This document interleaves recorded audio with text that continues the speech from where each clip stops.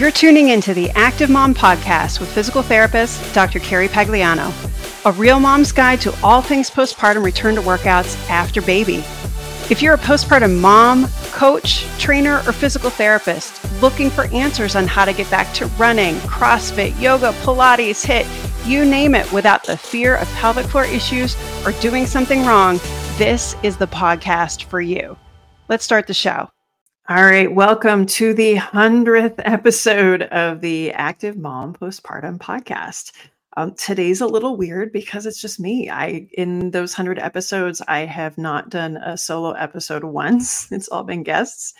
So this is going to be new for me. Hopefully I'll figure out how to talk to myself, and hopefully you guys will enjoy it. Before we get started today, those of you that are watching on YouTube, I wanted to give a little behind the scenes. So this is my office where I film, so you can kind of get a sense of, air conditioner, treatment table, all that kind of stuff. But I always kind of need to clear things out. So over my shoulder, I need to clear out the lube. So how many podcasts do you listen to that they have to clear out the lube and the rubber gloves in the background? So let me do that real quick. All right, lube is cleared. All good to go. So yeah, the podcast, we've been doing this for, about 2 years now. And first, before I even get started, this would not even happen without Laura Costa, who is, she's my podcast editor. She helps me out with a bunch of stuff. We've been working together for a couple of years. She is just the bomb and listens to every single word of these episodes. And so thank you, Laura, for being amazing at this and constantly listening to my voice. And then Maria Alcock, who she does my website and some of my photography and things like that. And I've known Maria since before the podcast existed. We met through, mom CrossFit kinds of things. And she had the Engine Mom podcast. And so she was a huge inspiration. So this would not exist without these two amazing mothers. So thank you to both of you.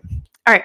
So I thought I would start the 100th episode, which is kind of insane when you think about it, talking about kind of what my thoughts are on the current state of pelvic floor PT.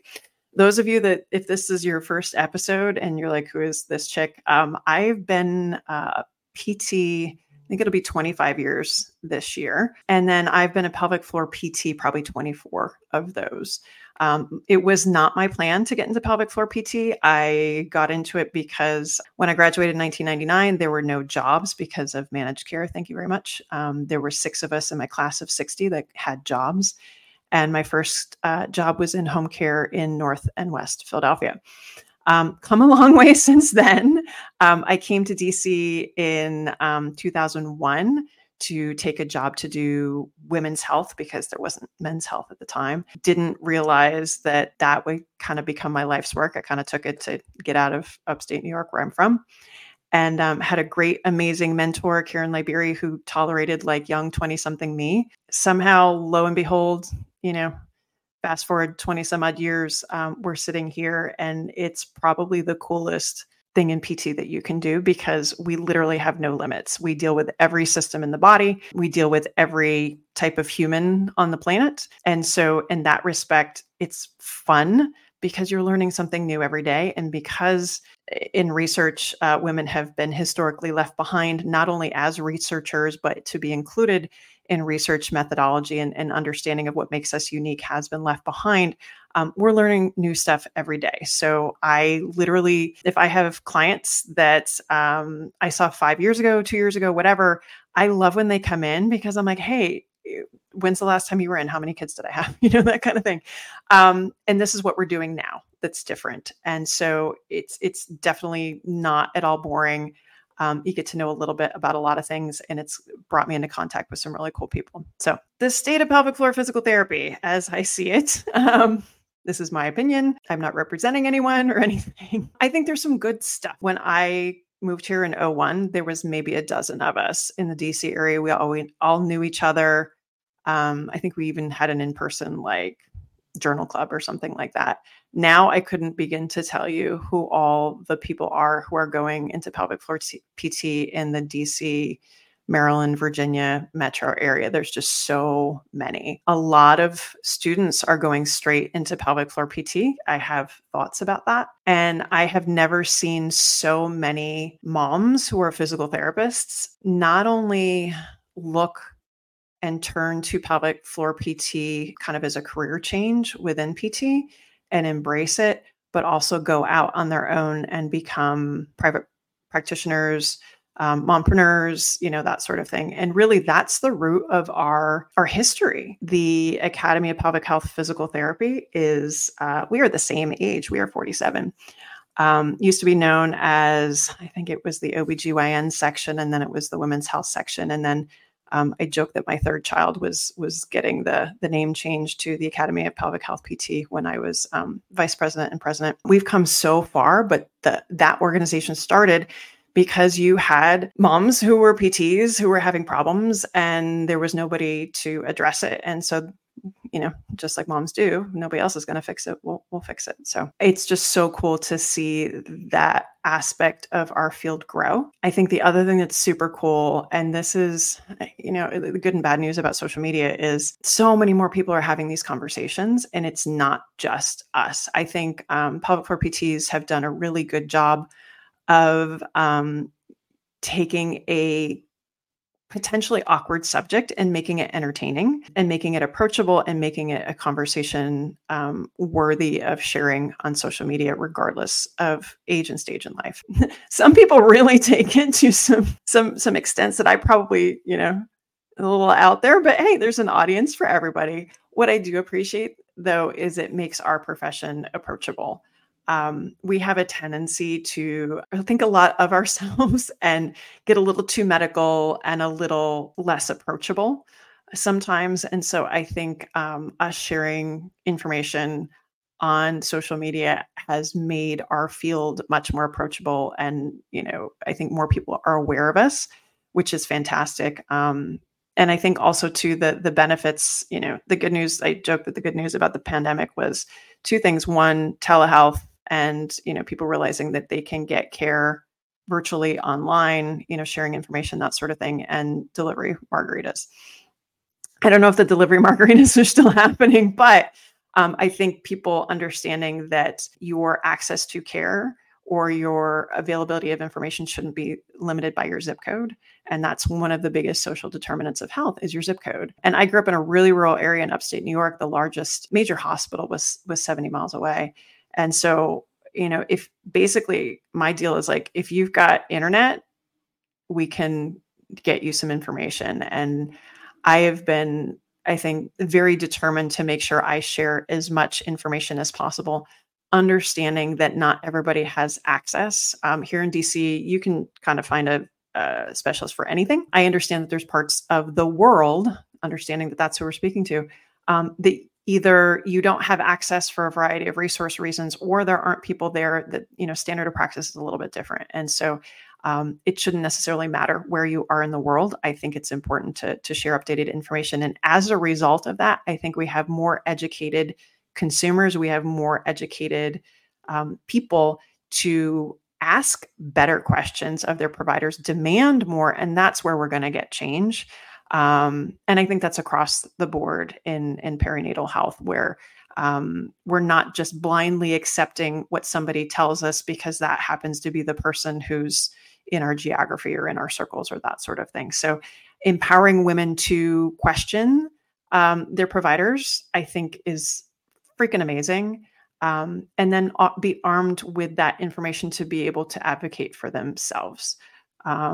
So I think those are some of the good things. The other thing I do see, and I hope we see more of it, is more specialization within the specialty of pelvic health. So again, when I first started, it was women's health. That was it. Now, obviously, we've got men's, women's, trans health, kids, kind of all the things. But even within women's now, pelvic pain and perinatal, and now there's a huge boom around perimenopausal and menopausal health. I got kind of plunged into that this year with my personal situation. It's so funny. I remember I took my women's health board certification. I can't tell you whatever the first year was. It might have been 09 or something. I don't know. Anyway, point being, I remember there was a menopause section. I remember thinking it was so stupid because what could we possibly do as pelvic floor physical therapists to impact menopause? Because it was just a hormone thing. Hormones change, blah, blah, that's it.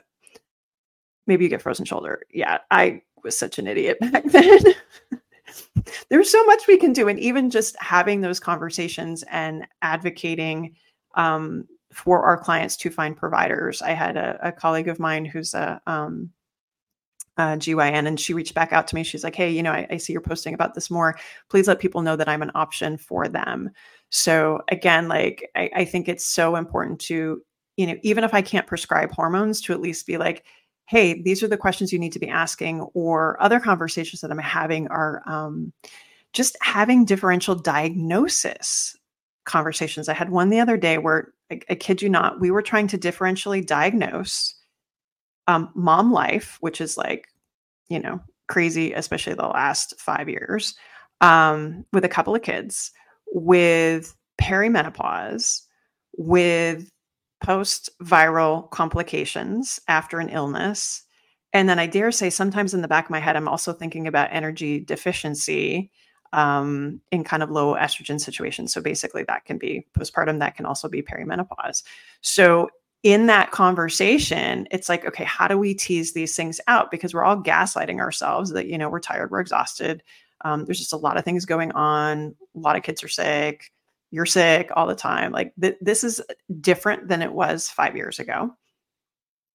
How do we, one, find somebody to listen to us, but two, how do we figure out who to talk to? And this particular person, we're like, all right, fatigue, brain fog, all of that could be all of these things except for energy deficiency. Okay, well, maybe it could be, but generally that's probably not it. Okay, you're having some insomnia, no period changes. Okay, that probably isn't peri, and you're having regular periods. Let's put that one on the shelf. But with this particular person, we're literally like, okay, this started, we have a start point. And this was, 5 weeks after a viral infection or just a illness of unspecified origin. We'll put it that way because nobody knows anymore.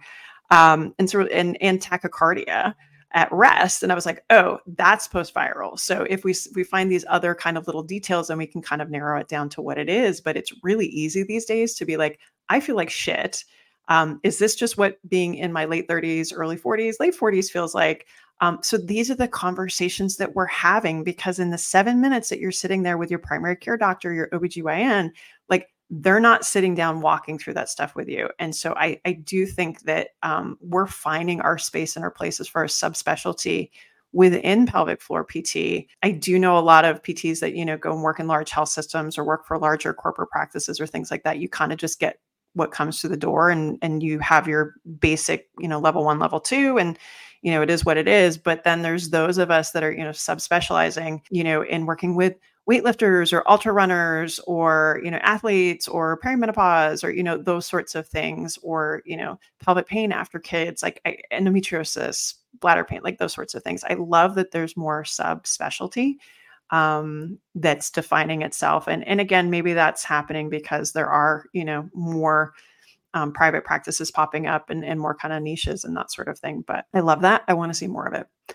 right. Bad things in the state of pelvic floor PT. It's kind of the pendulum. It's like we didn't have a lot of people in this space, and now it's like super cool. And again, it always kind of cracks me up that students in PT programs are like, yeah, I want to do pelvic floor PT. I was like, I don't ever remember feeling that way. And I don't know, maybe we just made it look cool. I don't know. Or maybe it's, it's just so much more than it was when we were looking at it. Cause, when I was, first starting, basically it's like, you've got Kegels, you've got some stretches, I've got biofeedback. That's kind of it. So it was kind of, I hated it at first. I'll be honest with you. Until I did the mashup with orthopedics, it was really boring to me. So yeah, I almost didn't stick with it because I thought it was stupid. They would literally be like, all right, put your finger for a pelvic pain, high tone. We recognize that as high tone now. Be like, all right, put your finger there on a tender point, leave it there for 90 seconds, and then poke it again and see if it feels better. And of course it wouldn't, because that's not how it works. But I was like, this is freaking boring. And all we were taught to do is internal as well. There was not this, oh, look at external stuff and look at internal. It was, and then everything was stretching, no strengthening. Like, it was boring and I hated it. And it wasn't until I started doing more orthopedics in conjunction and then realized, wow, okay, there's some mashups to be happening. And I had a great sports ortho PT I worked with, Scott Epsley, stupid smart, and he believed in me and was like, "Hey, we think a lot alike." And I was like, "Okay, let's smash this shit up." And I haven't looked back since. So the good news is, yes, we have more people excited about being in pelvic floor PT. The bad news is they go straight there and don't have a background in other things. Like I credit so much of how I look at pelvic floor issues now because I have a background in orthopedics, because, I work with high level athletes. Some of my other favorite pelvic PTs, like Sarah Tanzer, she has a background in neuro. Like having a background in other specialties allows us to look at this through a different lens and consider other things. And I do think that it's to your detriment if you go straight into pelvic floor PT and think that just a level 1 or a level 2 class is like, yeah, this is all it is. Because there's so much integration that has to occur in understanding and kind of just pulling it together, big picture. So I hope that, that gets a little bit better. I think there's also a lot of non-PTs trying to jump into the space. Like, let's just be honest, somebody with a big social media following is, they get pregnant and then all of a sudden, before you know it, they're, selling a pregnancy program. My pet peeve is when you're selling that pregnancy program before you've had the kid, because like, come on, like there's no proof of validity there. Like, we don't know how this is all going to turn out. We're selling the postpartum program before you're postpartum. Like, again, my pet peeves there. Or people just selling pregnancy and postpartum programs because it's cool. And I see that starting to happen in perimenopause and menopause as well. And I am bound and determined that this time, the women that went through the dumpster fire that was pregnancy and postpartum, kind of my vintage and before, that we don't have the same dumpster fire that we have to fight again in perimenopause and menopause. So yeah, a lot of people that are not experienced don't know what the hell they're talking about putting stuff out. I also think it's really hard. Again, good news, bad news about social media. Like, you're putting out marketing hooks. So understanding that I have a small business, I understand marketing. Like, when you're putting up a post, when you're putting up a reel, our job is to get your attention. And that might be to say something off the wall that isn't exactly medically true. But does that matter? Because I got your attention. And if I want you to buy something, or I want you to, come get something from me, I need your attention first. And so I think, consumers understanding the difference between good medical advice and people that have good vetted evidence-informed information versus people with a good marketing hook. And the young ones are savvy now, like the ones with the big old, accounts and the followers and that sort of thing. Like, they're savvy on the hook. That doesn't necessarily mean or not mean that that's the best source of information. So I think getting the understanding of consumers that's the case. Other things that I think are not great, also related to the social media aspect, is there's a ton of free information out there. Everybody's got a free handout or this or that. And so with that, you have a lot of people that kind of suffer what I call the DIY fallout. Yeah, the answer is out there. Absolutely. But do you know how to put it together? Like, do you know what pieces of free information you would have to put together in what order in your particular scenario to get the outcome that you're looking for in the time that you would prefer? And the answer is no. And that's where I think respecting that, this is a field with expertise. I put free information out to get people thinking, to help them advocate. I always will help people find resources close to them as much as I can, or online or things like that. If it was so easy to DIY, I wouldn't have a job for 25 years. And I think that's, I had somebody reach out the other day and was basically, and it was a PT trying to understand kind of pelvic floor PT. And it pissed me off because he oversimplified it. And he was like, oh, well, basically the research, you guys stick your fingers in there and you see a squeeze, relax, endurance, quick flicks, and then that's it. Right. And he's like, and then he mentioned, kind of, couldn't we just replace all that with all these devices that are out there, especially because we don't want to increase abuse and, Larry Nassar. And I was like, okay, first of all, I've been at this 25 years. please, don't, you barely scrape the surface. Trauma-informed care, Larry Nassar was not doing pelvic floor PT. The fallout from Larry Nassar, I mean, like we could go down some serious rabbit holes, but there's so much that goes into, I think, a good pelvic floor assessment that goes so far beyond. And I think that's the biggest change in what I've learned in 25 years is that I am far more than my examining finger. The longer I've been at this, the less internal I do, because the more I actually spend on subjective and trying to understand and listen, because your patient has the answer. It's up to you to figure out what it is and pull together a framework and a hypothesis to be like, hey, this is what I think is going on. This is how I can test it. And this is how we're going to move this on forward. And there's so many systems involved that are just literally beyond somebody squeezing around my finger. It's not even funny. And I literally have to have a whole episode to talk about it. But it was funny. I was literally like violently, passionately like, you don't know what the frick you're talking about. And I say that not because this is just my profession.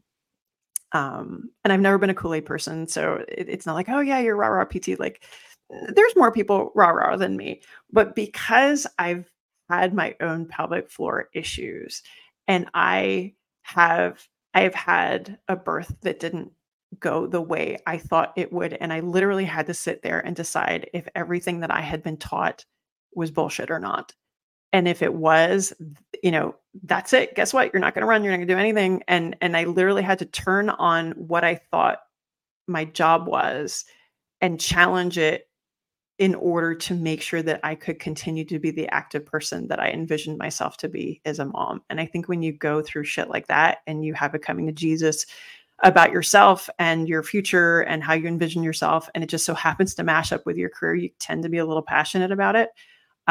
So I get a little feisty when I have people that don't understand that. And again, not to put down people that are in pelvic PT and haven't gone through those things. I hope that you don't have to, but there's something to be said for being in a space and experiencing that and being able to empathize with your clients in a similar way to be like, I didn't understand CrossFit until I became, a CrossFitter.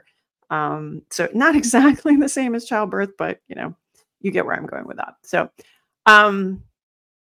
anyway, that's kind of the DIY fallout failure situation where I do think it's so important that to respect that so much time and effort and understanding and research and trying to understand and collaborate with other areas has gone into a lot of the work that we do.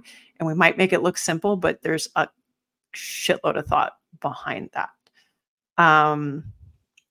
Last thing, and I think it's just overarching, not specific to pelvic floor PT, but probably just to maternal perinatal health, is it freaking sucks that we're sitting here in 2024 and maternal mortality is still an issue. Like, what the hell?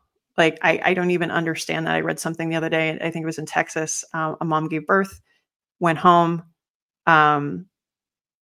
She died. I think her baby died of dehydration and her two kids were found like dehydrated. I was like, this is 2024 and this stuff is still happening. So that's why I think the more touch points that people have beyond their primary, care provider, beyond their GYN, that's where I think we can play a role, is if, we can keep contact with the people that need us the most.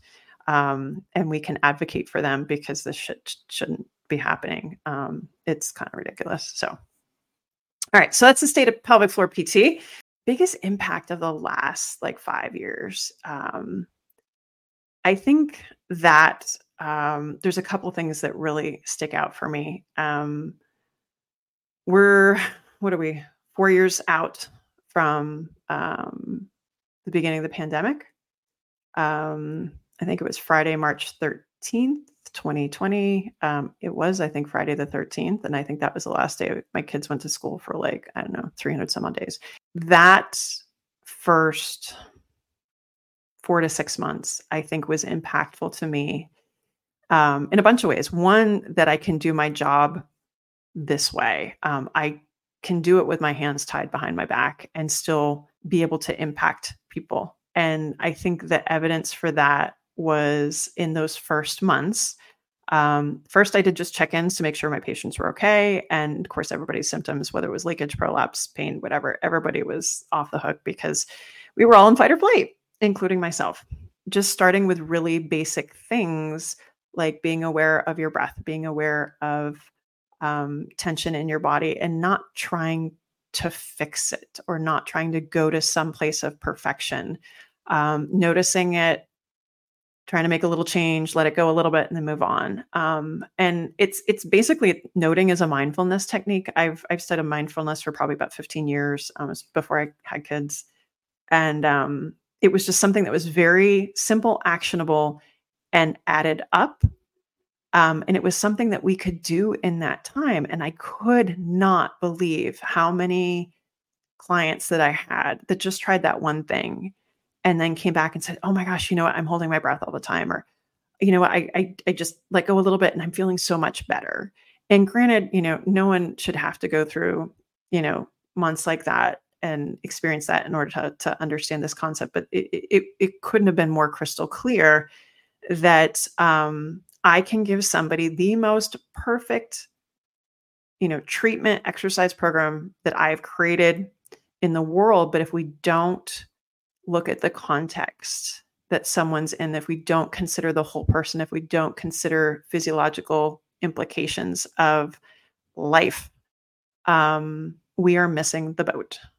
And I hate or don't care for, thank you, however you want to put that,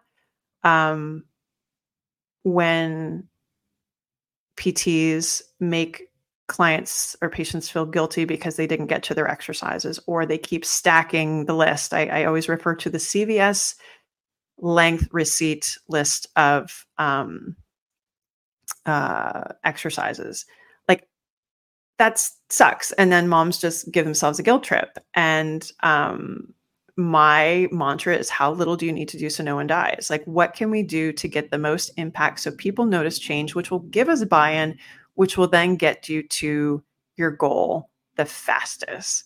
And little things like that, that are doable and actionable, and you notice a difference. And that's why you're going to stick with it, because you notice a difference.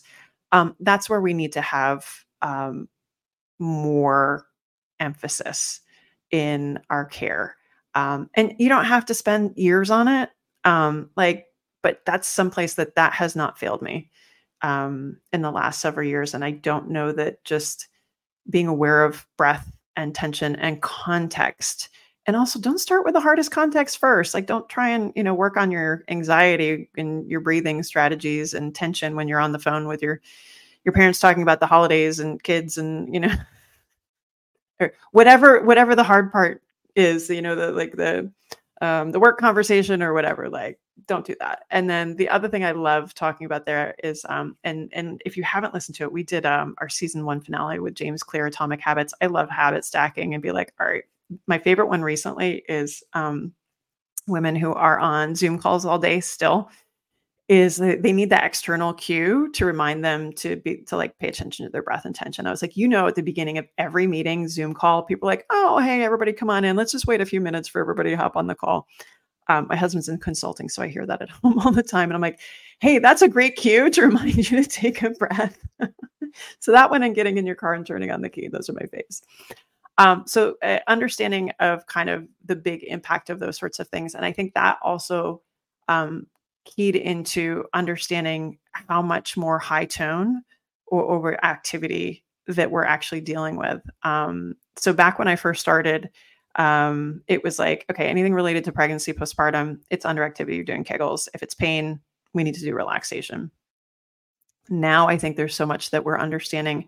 I think the last 5 to 8 years, really wrapping our head around stress incontinence and high tone. And again, the research is coming. And I think, is this high tone? Like, what the heck are we actually feeling here? And I think we're still working on that explanation of what it is and why. But I think the awareness that high tone can play a role in pelvic organ prolapse symptoms. And I think where that came together for me is, for years, having clients that you examine them in every single position and you barely see any sign of prolapse, but they feel it all the time. And, they're dismissed by their providers. But then you've got that patient that comes in, the only reason why they're there is because they stuff something in all the time, but they don't have any symptoms. Like, how can these two realities exist?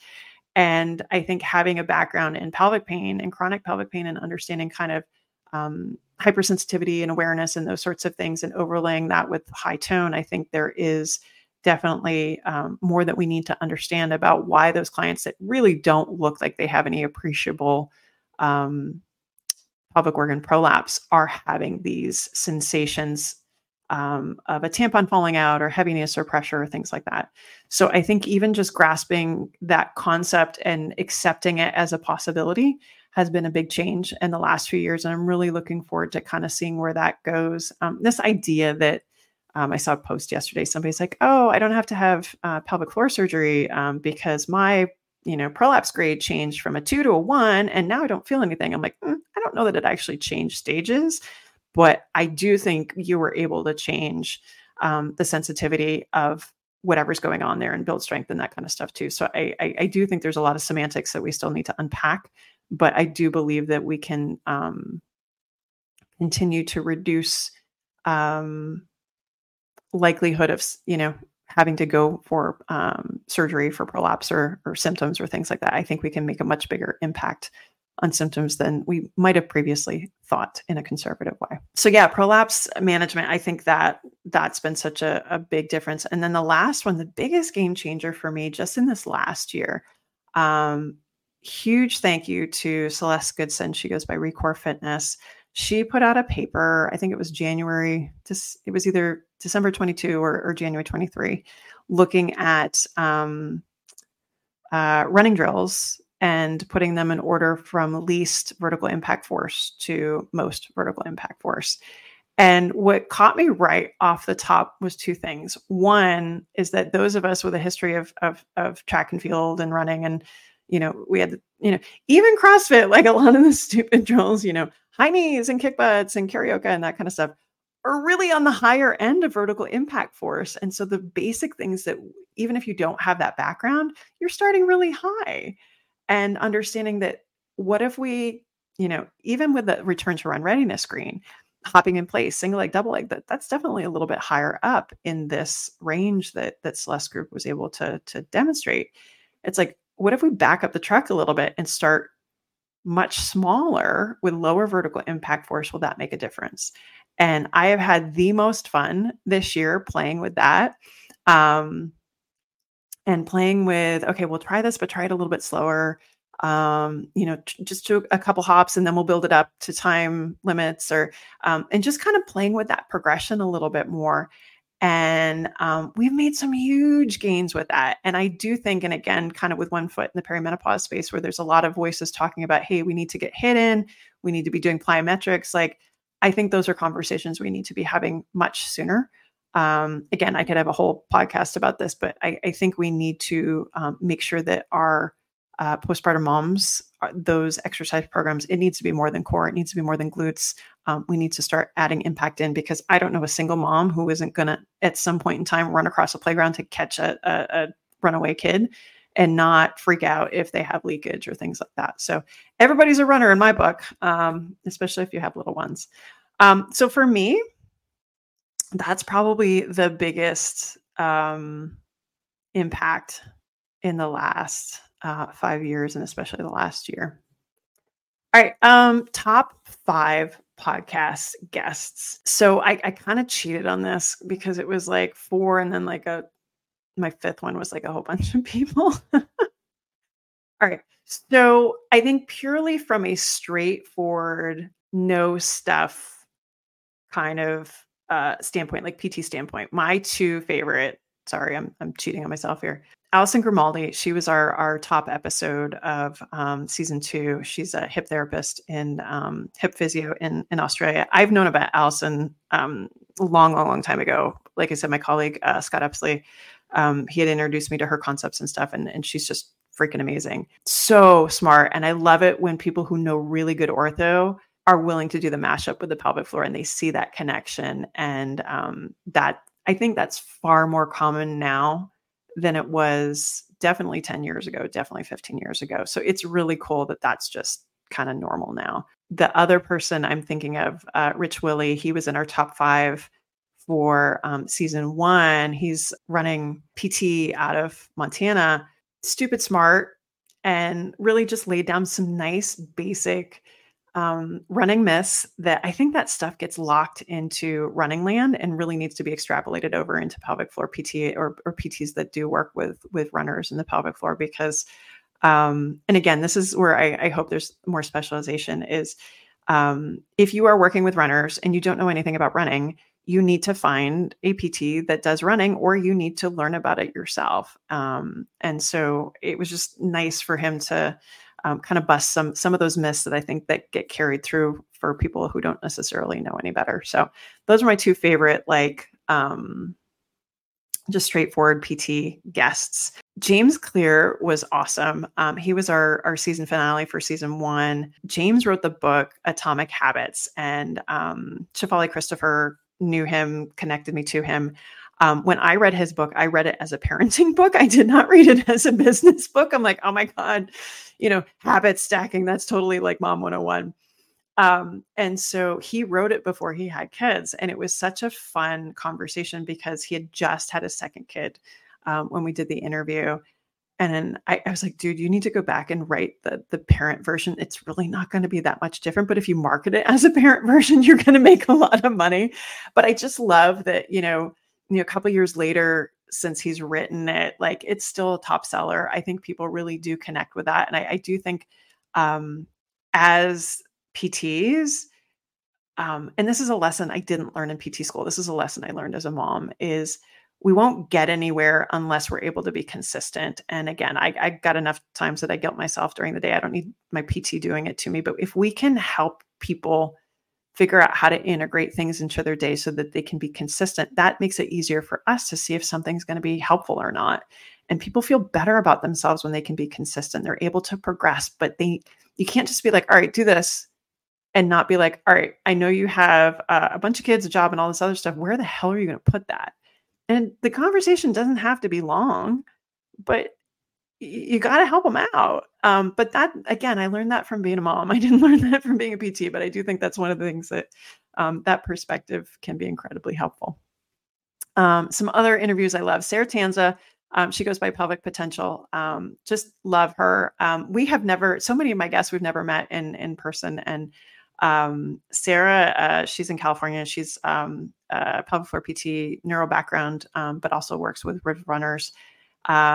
She's working with Steph Bruce. Hopefully we're going to get them coming on this year. Just stupid smart and just somebody I would just love to hang out with because her brain is kind of like mine, where we're like, well, what about this? And what about this? And we just had so much fun on that podcast, and it was kind of in the middle of lockdown too. And so it was just cool to talk to somebody and just get into like professional fun stuff. And then another one was our Swim Moms podcast in season 2. I'm lucky enough in my life as a mom, both my kids do summer swim, which is a whole culture.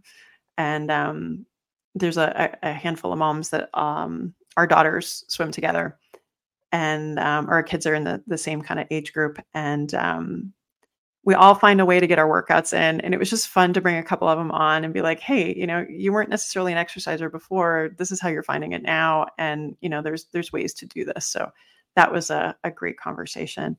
And then some of the guests has been on a couple of times. This is my cheater one because it's really not one person. It's like 4. Are just people I love to talk to, and we can just shoot the shit anytime and talk about anything. And they're just really smart people and just good people. And people I DM a lot. My favorite friends are people that don't live near me. I can't be the only one. Some of my OGs, Brianna Battles, Lisa Ryan, Celeste Goodson, Christina Previtt, just really, really smart people that I respect a lot. And have been just putting good stuff out into the universe. And, it's always fun and a privilege and a pleasure to be able to have conversations with people that I know have done the work to vet information and have gone through the shit themselves and taken that and turned it around to try and help other people. So those are my favorite guests. I know it wasn't exactly 5, but there you go. I think the next thing I had here is I reached out And, I said, hey, what questions do you guys have? Can I ever get back to heavy Olympic lifts after stage 1-2 prolapse diagnosis? Oh my God, 100% yes. And I think the first step is one, knowing that that's a possibility. And because I think there's still so much conflicting information. It depends on where you are in the world, the information and what people are telling you. And then it also, and again, having gone through this and having my own issues with prolapse, like you really start to question, especially if you're feeling it all the time, especially if it's early on.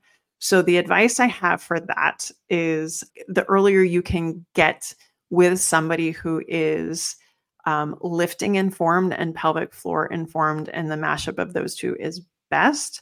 That's probably best case scenario, because you do have to go back. And this is my whole thing. It's like, why are you having those symptoms? Is it, high tone? Is it lack of pressure control? Is it, how you're lifting? Like, do we just need to build endurance? So there's a million and one reasons you and I can have the exact same symptoms, but we can have completely different reasons why we got there. So some of my favorite voices in lifting with prolapse, I just mentioned Christina Previtt. She also has the handle Barbell Mamas. Lots of good information there. She talks a lot about that. I talk quite a bit as well, but again, it's finding somebody who's going to help you navigate that piece of it. I think Bree Battles talks a lot about it as well. Just there's ways to navigate these things in the barbell space. So the short answer is yes. And the next step is let's find voices that you can start to kind of listen to and resonate with to figure out how to best to go forward, and finding resources to help you so that you're not going to DIY this one alone and go back to what I mentioned earlier, where you have the DIY failure fallout. So I don't want people to try and navigate this, because it can get really complex and there can be a lot of steps to it when it's done intentionally and correctly. But it also can be incredibly easy for those of us to help you navigate that we've done this a million times before. It's not our first rodeo. So next question. Okay. This one's, I kind of put the patient questions first, and then I do the other stuff later. Current evidence exercising in supine in pregnancy. This one, I don't know that there is, I'll be honest with you. I will give you my 2 cents. Obviously don't take this as medical information, advice, or, specific to you, entertainment purposes only. That's the usual disclaimer. Having been pregnant 3 times, having woken up flat on my back, at 41 and a half weeks with both kids, happy as a clam because I could breathe. If it's something's going on, most of the time you're going to feel it. If you're exercising on your back, you're not going to want to be there. You're going to be, and something's wrong. Something's going to feel off. You're not going to feel lightheaded. You're going to be, the idea is that the weight of the baby would compress a major blood vessel.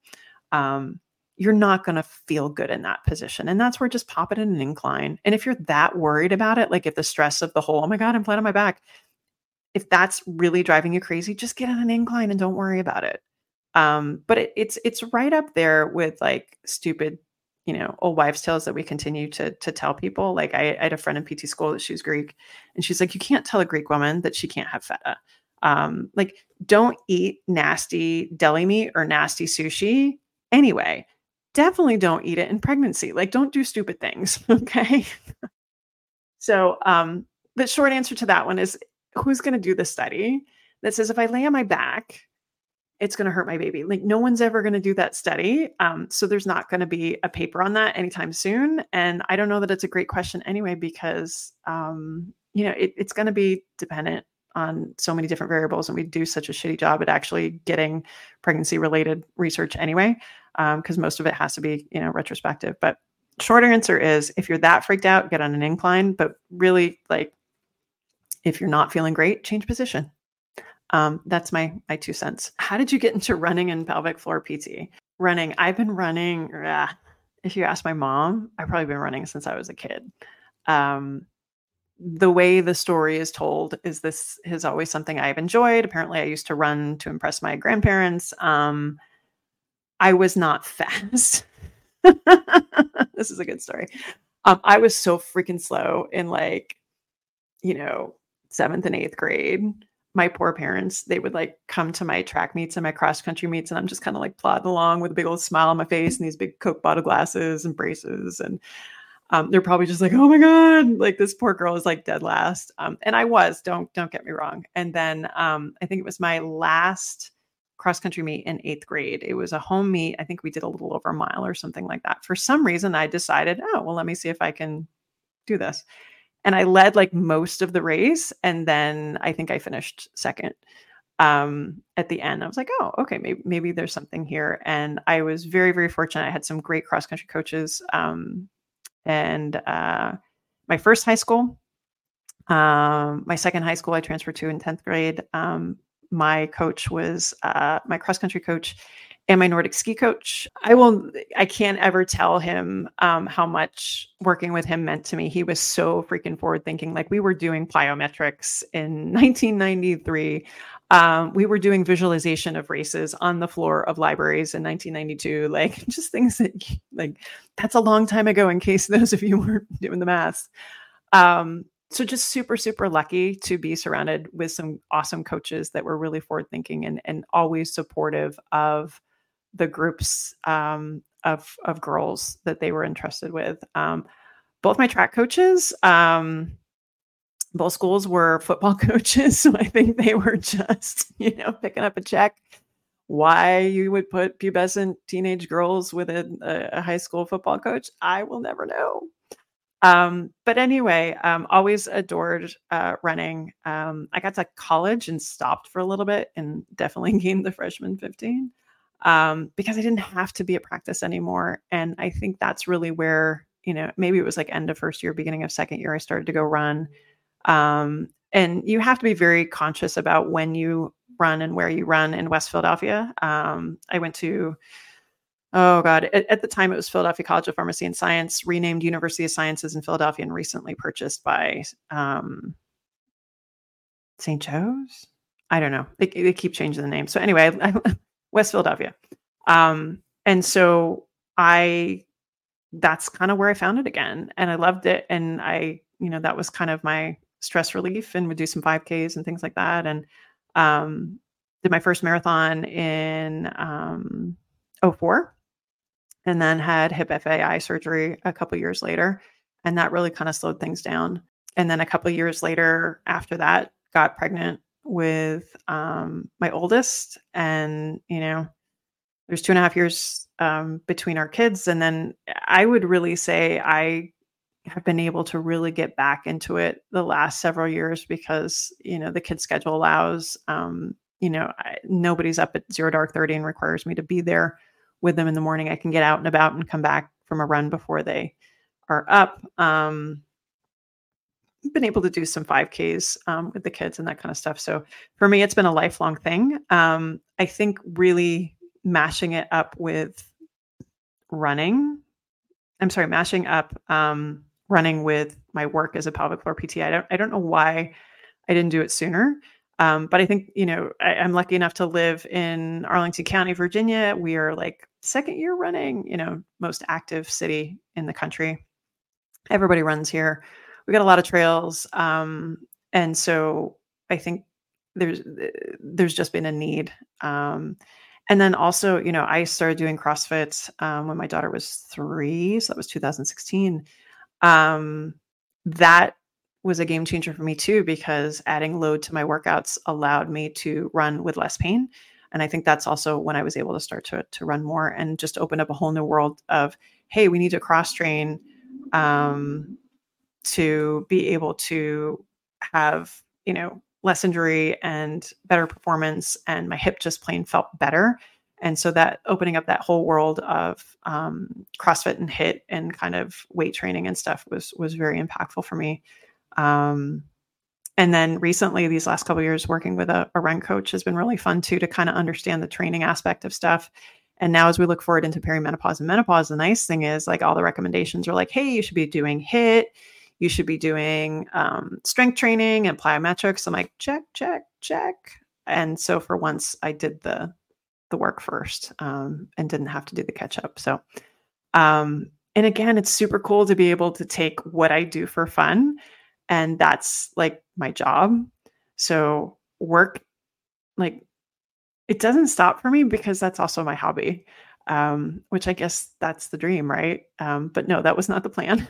That was definitely not the plan. Different question altogether. Biggest social media pet peeve. I think my biggest social media pet peeve, and some of you will not find this surprising, is trying to engage with another account and doing it in a respectful way, and they dismiss you or shut you down, or I'm right, or they won't even engage in that, and then they just block you.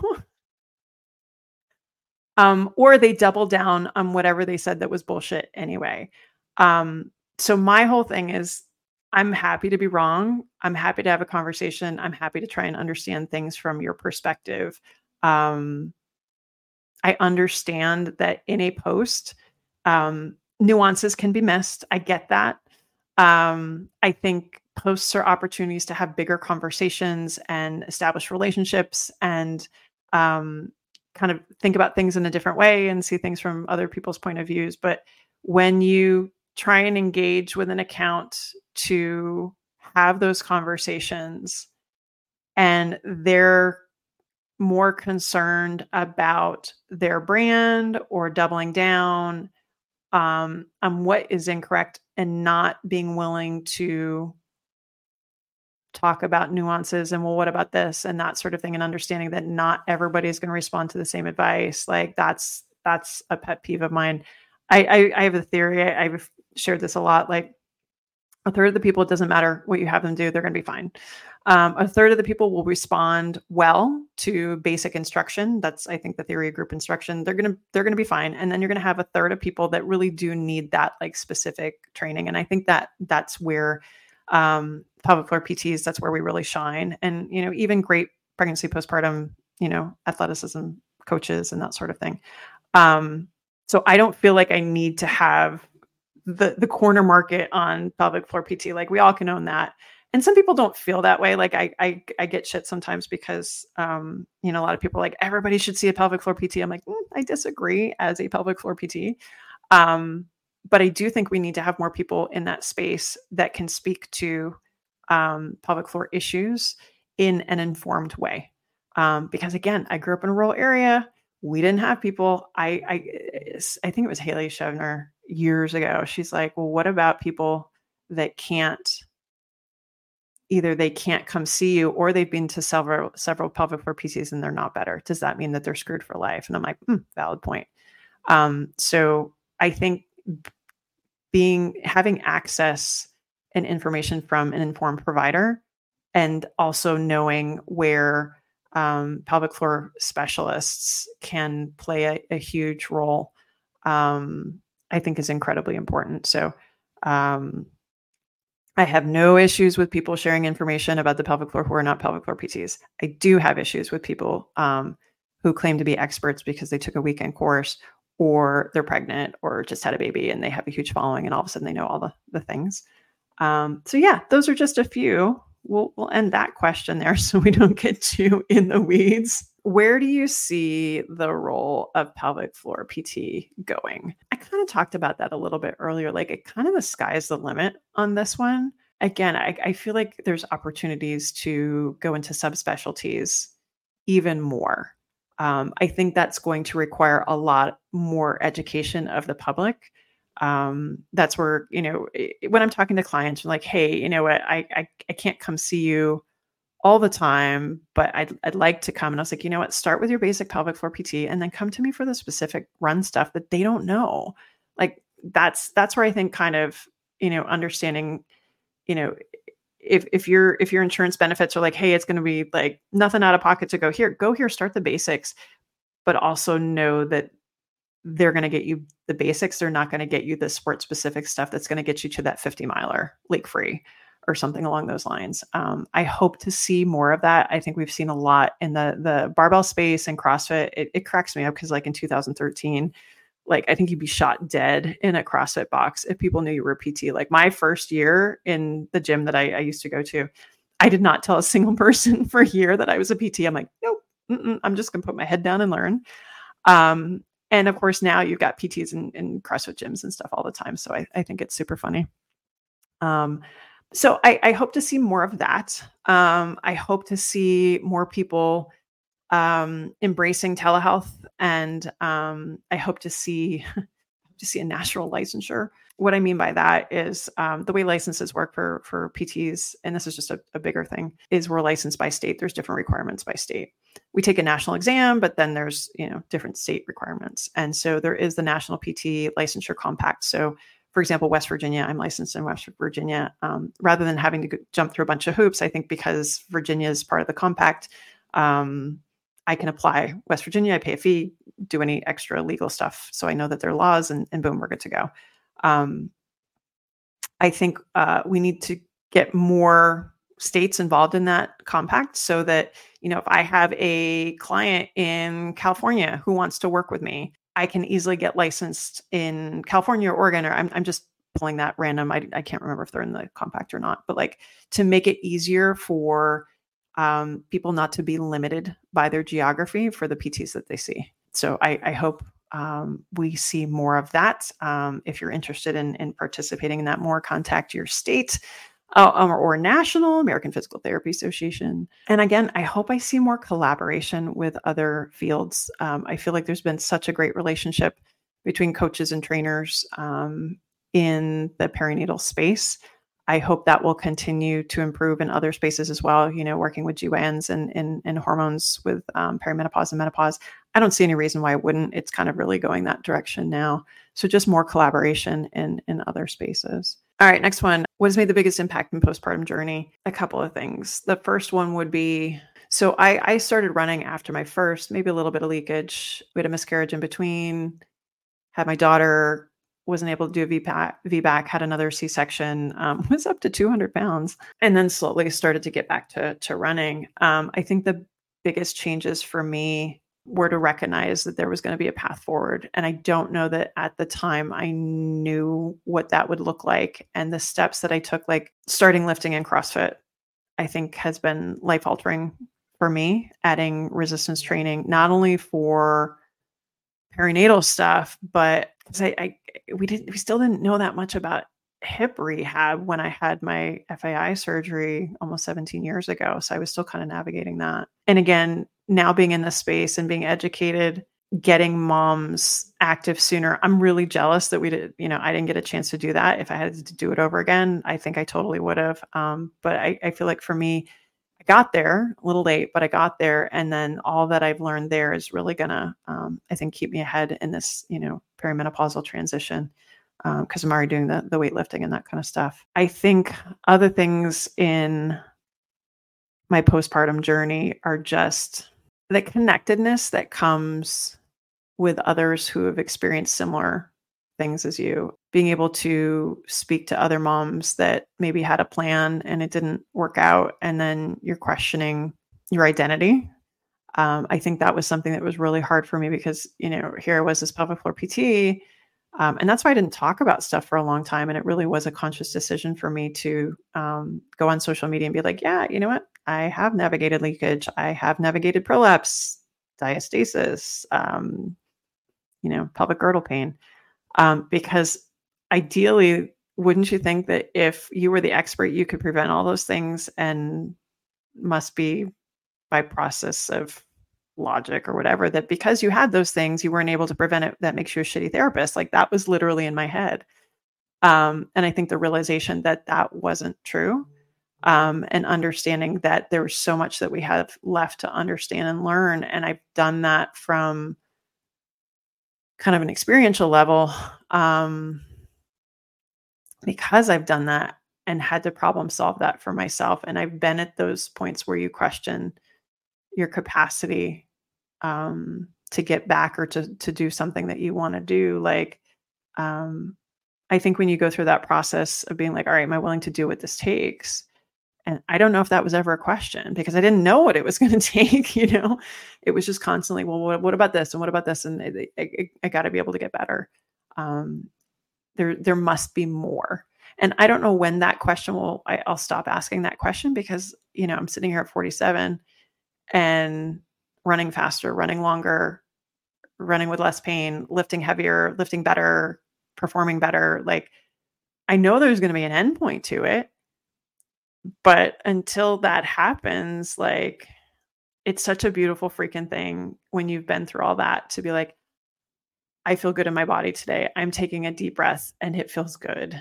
And my hip feels great. My back feels great. Or I just lifted heavy AF this morning and that's freaking awesome. Like those sorts of things. So I don't know when my time will be up and I start going downhill, but I'm sure as heck gonna be happy for what I have and the ride that I'm on and share the journey along the way. So I think that outlook, conscious or not, is probably in the rear view one of the most important things, amongst the hopelessness, there was hope. So, all right. Last one that I have here, which is great because we're wrapping up around an hour here. This one, I don't talk about this much. Balanced mom life and a biz owner. It is not balanced, not even remotely close. I think it's easier now because I've accepted some degree of the chaos. I have a dear friend, Cecily DeStefano, who says you're juggling, two types of balls. You have the glass ones and the rubber ones, and you can drop the rubber ones, but not the glass ones. And I think having a young family when I started my business, and just for perspective, the day I took the oath of office for presidency for the Academy of Pelvic Health, I'd been on the board for, I think, 4 years before that. 2 days later, I opened my practice with a full caseload. So I go bigger, I go home.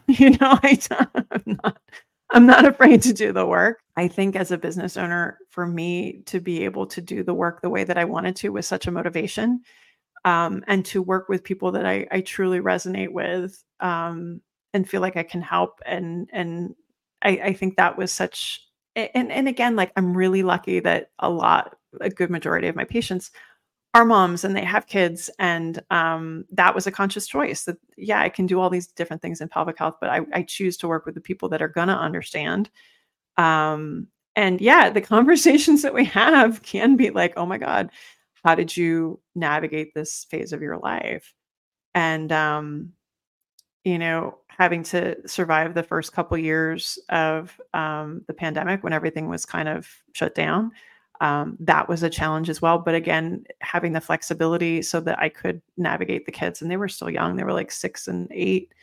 The first couple of years of school, like that was not easy. I navigated as well. My husband would kill me if I didn't say thank you. We have figured out a work partnership and we get it done. But it's also with the understanding of I carry a lot of the weight as far as the kids stuff is concerned. I turn into a chauffeur about 3:30, and that goes until about 8, pretty much every night of the week. I am the chief project manager, schedule keeper for the house, and know where everybody's supposed to be and when. That's also my skill set, not his. Love you, honey. But there's a lot of stuff that he carries too. And again, it's a lot easier now because, the kids can be home alone for a little bit and they can wipe their butts and feed themselves and turn on their iPads and that kind of stuff. But with the flexibility comes, the question of the hustle. And I have the big conversations with, colleagues where my generation was the one that, we were sold Sheryl Sandberg and lean into it and you can do anything. And that's, what we were taught as girls growing up. Oh, you can do anything. No, you can, but do you choose to?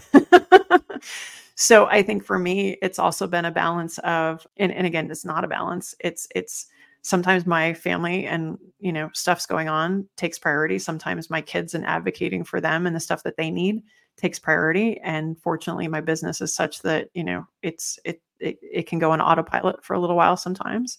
And then sometimes my business takes, priority and I need to do a little bit more there. So it's kind of understanding that it's never someone's actively trying to throw a grenade at you at all times. And so it's your ability to adjust and be flexible and that was not me as a new mom. I was not flexible at all. It was like, whatever you resist persists. If I couldn't, sit down for 25 minutes to do a straight yoga workout, it wasn't going to happen. And so that's where I do think that what I've learned as a mom has helped in business, because inevitably there's going to be a phone call from school to pick up some kid, or I'm going to forget something. And, you try and put as many safeguards in to make sure that the day goes well, but sometimes it doesn't, and you roll with it. And as long as everybody's healthy and safe and happy as much as possible, then it's a win. So no, there is no balance.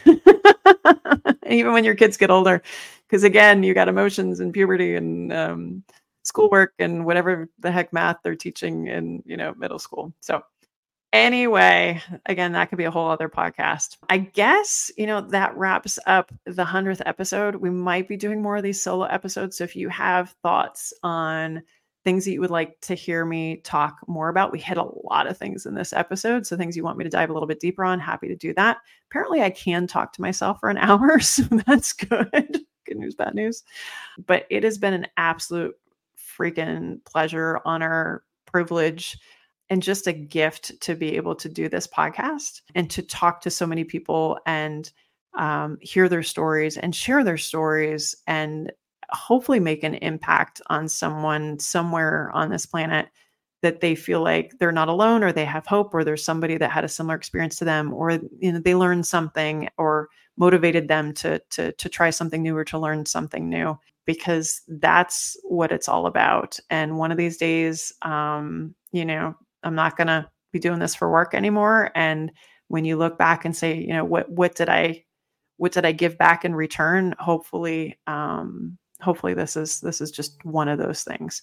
So if you've listened this long, thank you. If you have questions, you can always hop in, DM me at Carrie Pagliano on Instagram. But thank you. Thank you to those of you who have listened. I think by the time this runs, we'll be over 40,000 downloads, which is pretty freaking cool.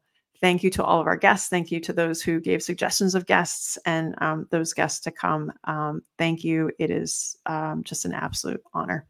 And we'll see you next time, maybe with a guest, maybe not. Did you enjoy the podcast? If so, leave us a 5-star review on iTunes and tell a friend to do the same.